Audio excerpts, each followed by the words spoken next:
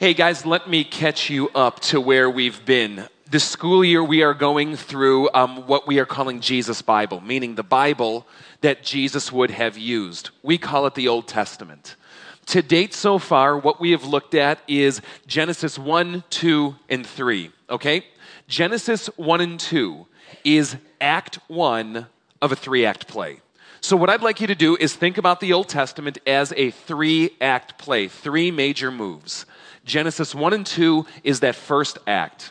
What we get is a picture of God's dream. God's dream for what he always wanted the world, humanity, life to be.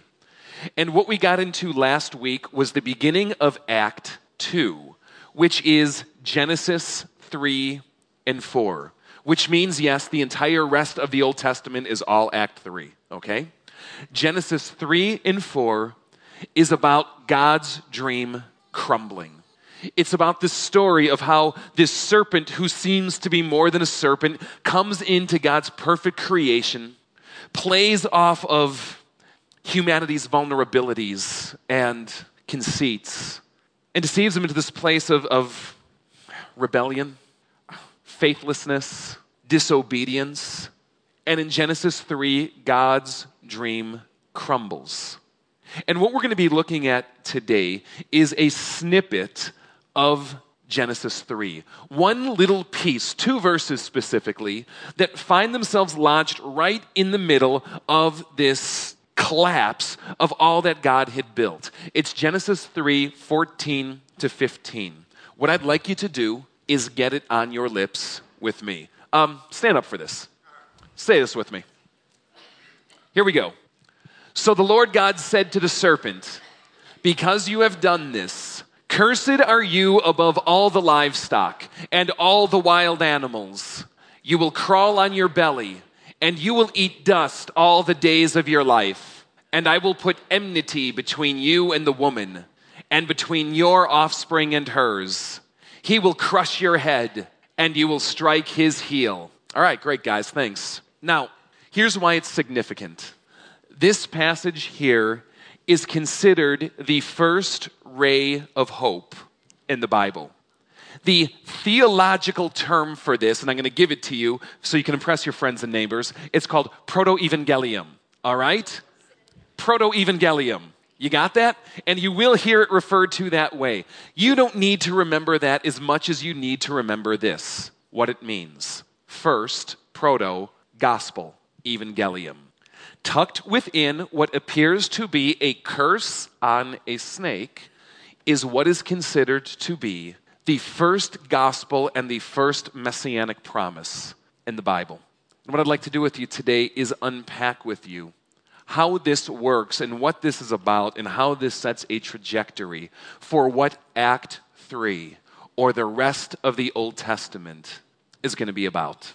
Now, if you're looking at this, you can more or less break it up into 3 parts, okay? First is this. We see the serpent getting cursed. Get to that in a moment. Second is this. We see as a result of this curse that there is this enmity, this hostility between the serpent, the woman, the serpent's offspring, and hers. And finally, at the end, we see this. There is a mutual death blow being struck by both sides. But let's go back to the beginning. Let's go back to the first part where it says, "Because you have done this, cursed are you above all the livestock. You will crawl on your belly, and you will eat dust all the days of your life." Remember, this is a curse on the serpent. This is not a curse on Adam and Eve. And what you have going on here is the proud being brought low. We spent some time talking about how this snake, it's more than a snake, because snakes don't talk, right? There is something here that is filled with cunning and wisdom and power, and yes, quite possibly beauty. The image I need to get in my mind that I think works better is dragon. Have you seen The Hobbit? Have you seen The Hobbit? Thank you, the of course people. The rest of you repent. When you think of the snake, what I want you to get in your mind is Smaug. Smaug the serpent. Smaug the dragon, strong and big and cunning and wise and deceitful and hoarding. This is the image of the serpent in the garden. And the first promise in this curse is simply this: evil will no longer be victorious. Evil will be brought low. That which represents evil, that which is strongest and most beautiful of it, will be crushed into the dirt, will eat dust. The dragon is reduced to a snake. Are you following this? That which is great and mighty and horrible in this world, God chooses to curse. That's the kind of God he is. He's not an evil God. He's not a malicious God. He's a God who by nature is good. And so tucked within the first promise is evil will be crushed into the dirt. And this idea of evil being forced to crawl on its belly and eat dust all the day of its life, of having its head busted in, guys, it permeates the entire Bible. Let me just show you some ways this continues to play out as this gets applied to evil and God's enemies throughout all of Scripture. Here's just some examples. Here's what the Psalm says: surely God will crush the heads of his enemies. Bad people in the Bible gets their heads broken. All right? It's just how it goes. You hear the imagery though? Do you see it? Here's from Numbers. A star will come out of Jacob. A scepter will rise out of Israel. And what will this one do? He will crush the foreheads of Moab, the skulls of all the sons of Sheth. Who are these people? I don't know, they're bad guys, all right? Bad guys get their heads busted in the Bible. Going on. Do you remember the story of David and Goliath? Have you ever thought of the significance of the imagery? That when he reaches his hand into the bag and takes out a stone, he slings it and it crushes Goliath in the forehead and he falls to the dust in the ground. By the way, do you know what kind of armor Goliath is specifically said to wear? Scale armor. That can't be significant. By the way, do you know how much it weighs? 666 shekels. From Isaiah, they will bow down before you with their faces to the ground. They will lick the dust at your feet. And it's New Testament too, guys. Think about this picture from Revelation. I saw a dragon give the beast his power. And on his head, the beast seemed to have what? A fatal wound. But yet it seemed to have been healed. And the book of Revelation discloses how this beast continues to go around raging in his wrath for being brought low. Evil will be brought low. Or as Jesus puts it, the humble will be exalted and the proud will be brought low. Do you know what the problem with that is, though? Have you ever been around proud people that have been brought low? Are they content to stay there? What do proud people, evil people, who are brought low, who are humbled, seek to do? Get even. And so it comes to the second part of Genesis, where it says, I will put enmity between you and the woman, between your offspring and hers. We don't use that word too much anymore, do we? Enmity. It's kind of like a vocab of the day word. We just got to kind of build it back in, I think. What's it mean? Hostility, hatred, warfare. There's nothing passive about this. This is not just an, I don't like you. There is something here that is seeking blood. It is seeking revenge. Can I ask you a question? Do you ever feel like life is out to get you? Can I just kind of show my paranoid side today? You know what? It is. The story of Genesis 3 is that life is not neutral. And that the things that happen in this world ultimately at some level are not simply random. The picture that Jesus' Bible gives is of a world at war. And worst, the picture that Jesus' Bible gives is that there are forces in this world, as vague or unidentified as they might seem to us, that are out to kill you, that are out to destroy you. Lock your doors tonight, right? But this is what the promise is. I will put hatred, because when the evil things of this world are brought low, they are not content to stay there. And when the evil beings of this universe are brought low, they are not content to stay there. You, my friends, are in a world at war. And whether or not you like it, the forces of evil are sniping for you. Whew. And it's not just between Eve and the woman, is it? Between your offspring, he says to the serpent, and hers. Tell me, raise your hand on this. Are you human? Yeah. So for the 50% of you here that I've identified, you are, being attacked. For the other 50%, hey, good luck. Tell me what it's like being a cyborg. I'm really fascinated in how that plays out. This is the picture, and this is why Revelation will give images like this. That the dragon who couldn't bring down the male child, the seed to be born, was enraged, and he went off to make war against her offspring, those who obey the commands and hold to the testimony of Jesus. Which brings us to this. Mutual death blows. How is this war going to end? Each side striking each other. Now the word says, he will crush your head. Who? Some unidentified offspring of the woman, right? Of Eve. He will crush your head and you will strike his heel. Question, what happens if you do this on a snake's head? If you did it right, it dies, right? Tell me, in an ancient world, if we're assuming poisonous snakes, in a world before anti-venom was developed, what happens if a venomous snake bites your foot? You die. It is mutual death blows. How will the war play out? Through mutual death blows. Now it says, he will crush your head and you will strike his heel. It feels like two different words, right? Here's the phrase in Hebrew. Read it together with me if you would. What I did is I highlighted the verbs, okay? I highlighted the strike and crush verbs. So what this says is, he will shoof your head and you will shoof his heel. Does that seem like the same word or the different word to you? As it sounds, as it appears? They just translate it in a different way. But what's going on here is that what the snake does to the seed simultaneously in the same way, more or less, does to the snake. It is the same thing, mutual, back and forth, two-way door going on. How does the war end? Evil strikes a death blow. That which is good will die. But simultaneously, that which is good strikes a death blow. Evil will die. Now go with me to Jesus.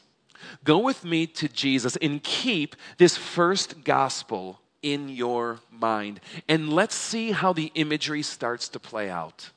There's this amazing story. It's called John, written by one of Jesus' earliest followers.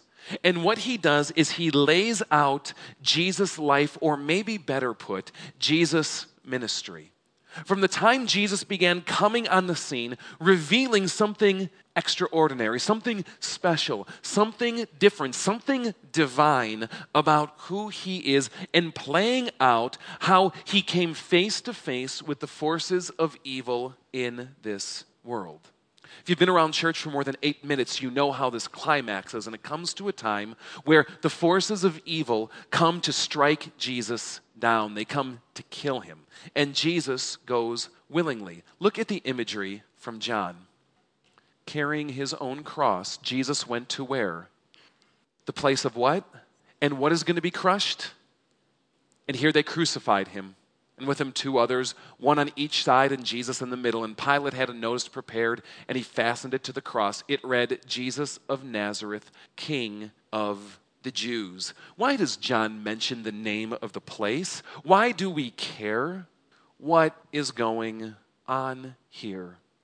Are we supposed to see something in what Jesus did as going beyond just the destruction of a good man to something far more significant? Are we supposed to see something more than just another instance of this world of when evil wins to something more significant?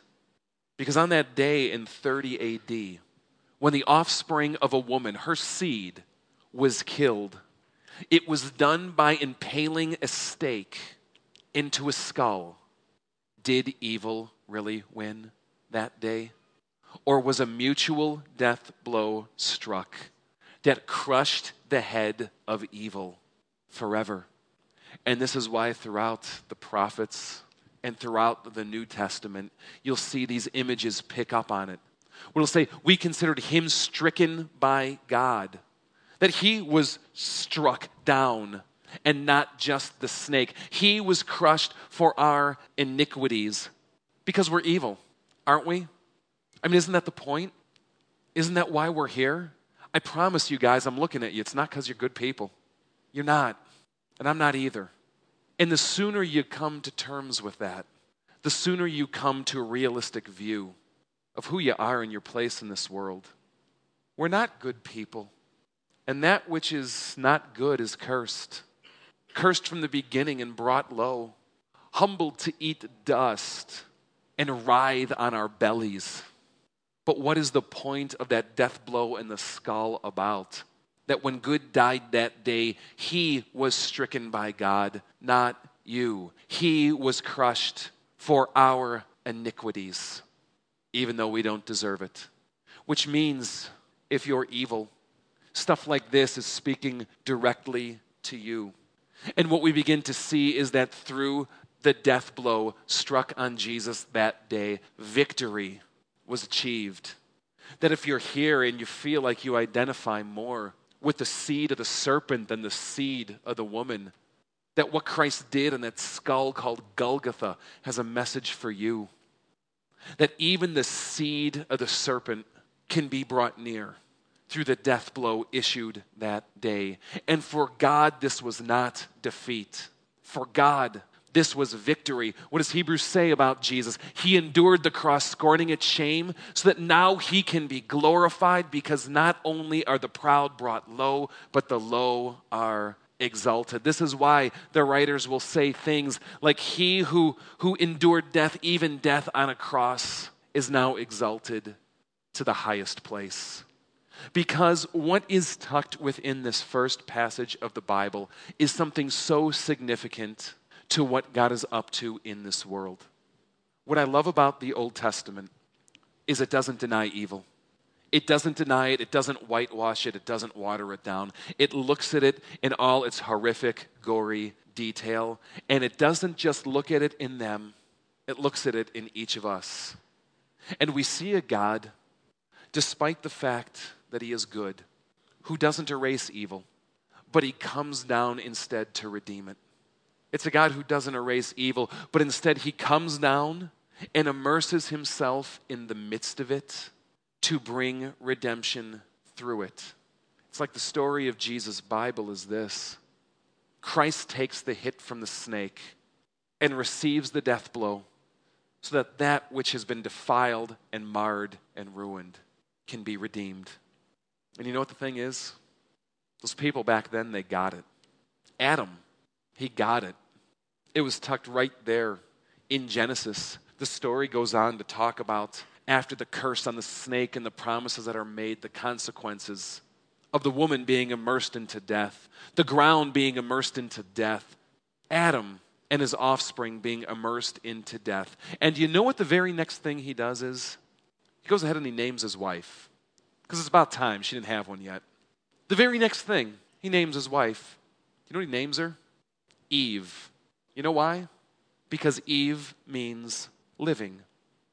The one who is going to be the bearer of death in this world is named Mother of the Living. Does that make any sense to you? Unless Adam saw in that curse a ray of hope, a promise, an answer by God to the evil of this world, a promise of hope and life and redemption to come. So I'd like to invite you to rise. And what I'd like to do is invite you to put on your lips again this first promise and sign of hope with me. So the Lord God said to the serpent, because you have done this, cursed are you above all the livestock and all the wild animals. You crawl on your belly, and you will eat dust all the days of your life. And I will put enmity between you and the woman, and between your offspring and hers. He will crush your head, and you will strike his heel. Pray with me. Lord, in the darkest hour when the curses came forth, you embedded a seed of hope and the promise of one to come who will crush the head of the snake of evil in this world. You have embedded a promise of hope and restoration to come. God, we live in a world and it's filled with evil. It's filled with evil all around. Believers right now in Iraq are losing their heads at the hands of ISIS. People in the world right now are enslaved to the evil of addiction. People in the world right now are suffering under the evil of disease. Families right now are pouring evil out upon one another, physically, emotionally, spiritually. God, we stand before you as a people who know the evil that lurks within. Sometimes, God, it feels more like we're offspring of the devil than offspring of Eve. And you chose not to wipe it all away. You chose to come down and bear the brunt of all of it yourself, to take evil and the curse it deserves upon you, and to do it for us standing here today. So, Lord, within that, redeem us, we pray. Redeem us, renew us, remake us, reforge us, recreate us into the people you always intended us to be. And when we stand face to face with evil in this world, may we remember that it ultimately has lost. When we suffer under the hands of evil in this world, God, may we remember that it is ultimately cursed to eat the dust. And when it seems like evil is winning in our lives and in this world, oh God, may we remember that you have come down and have crushed its head, that you have given your life in our stead, that victory ultimately is there for your people. Hear us, God, in all of this, we pray. And may this prayer that we utter, that you taught your followers so long ago, may it stem from our heart and define our being and orient us towards the life you've called in your name. Our Father, who art in heaven, hallowed be thy name. Thy kingdom come, thy will be done, on earth as it is in heaven. Give us this day our daily bread, and forgive us our trespasses, as we forgive those who trespass against us. And lead us not into temptation, but deliver us from evil. For thine is the kingdom, and the power, and the glory, forever and ever.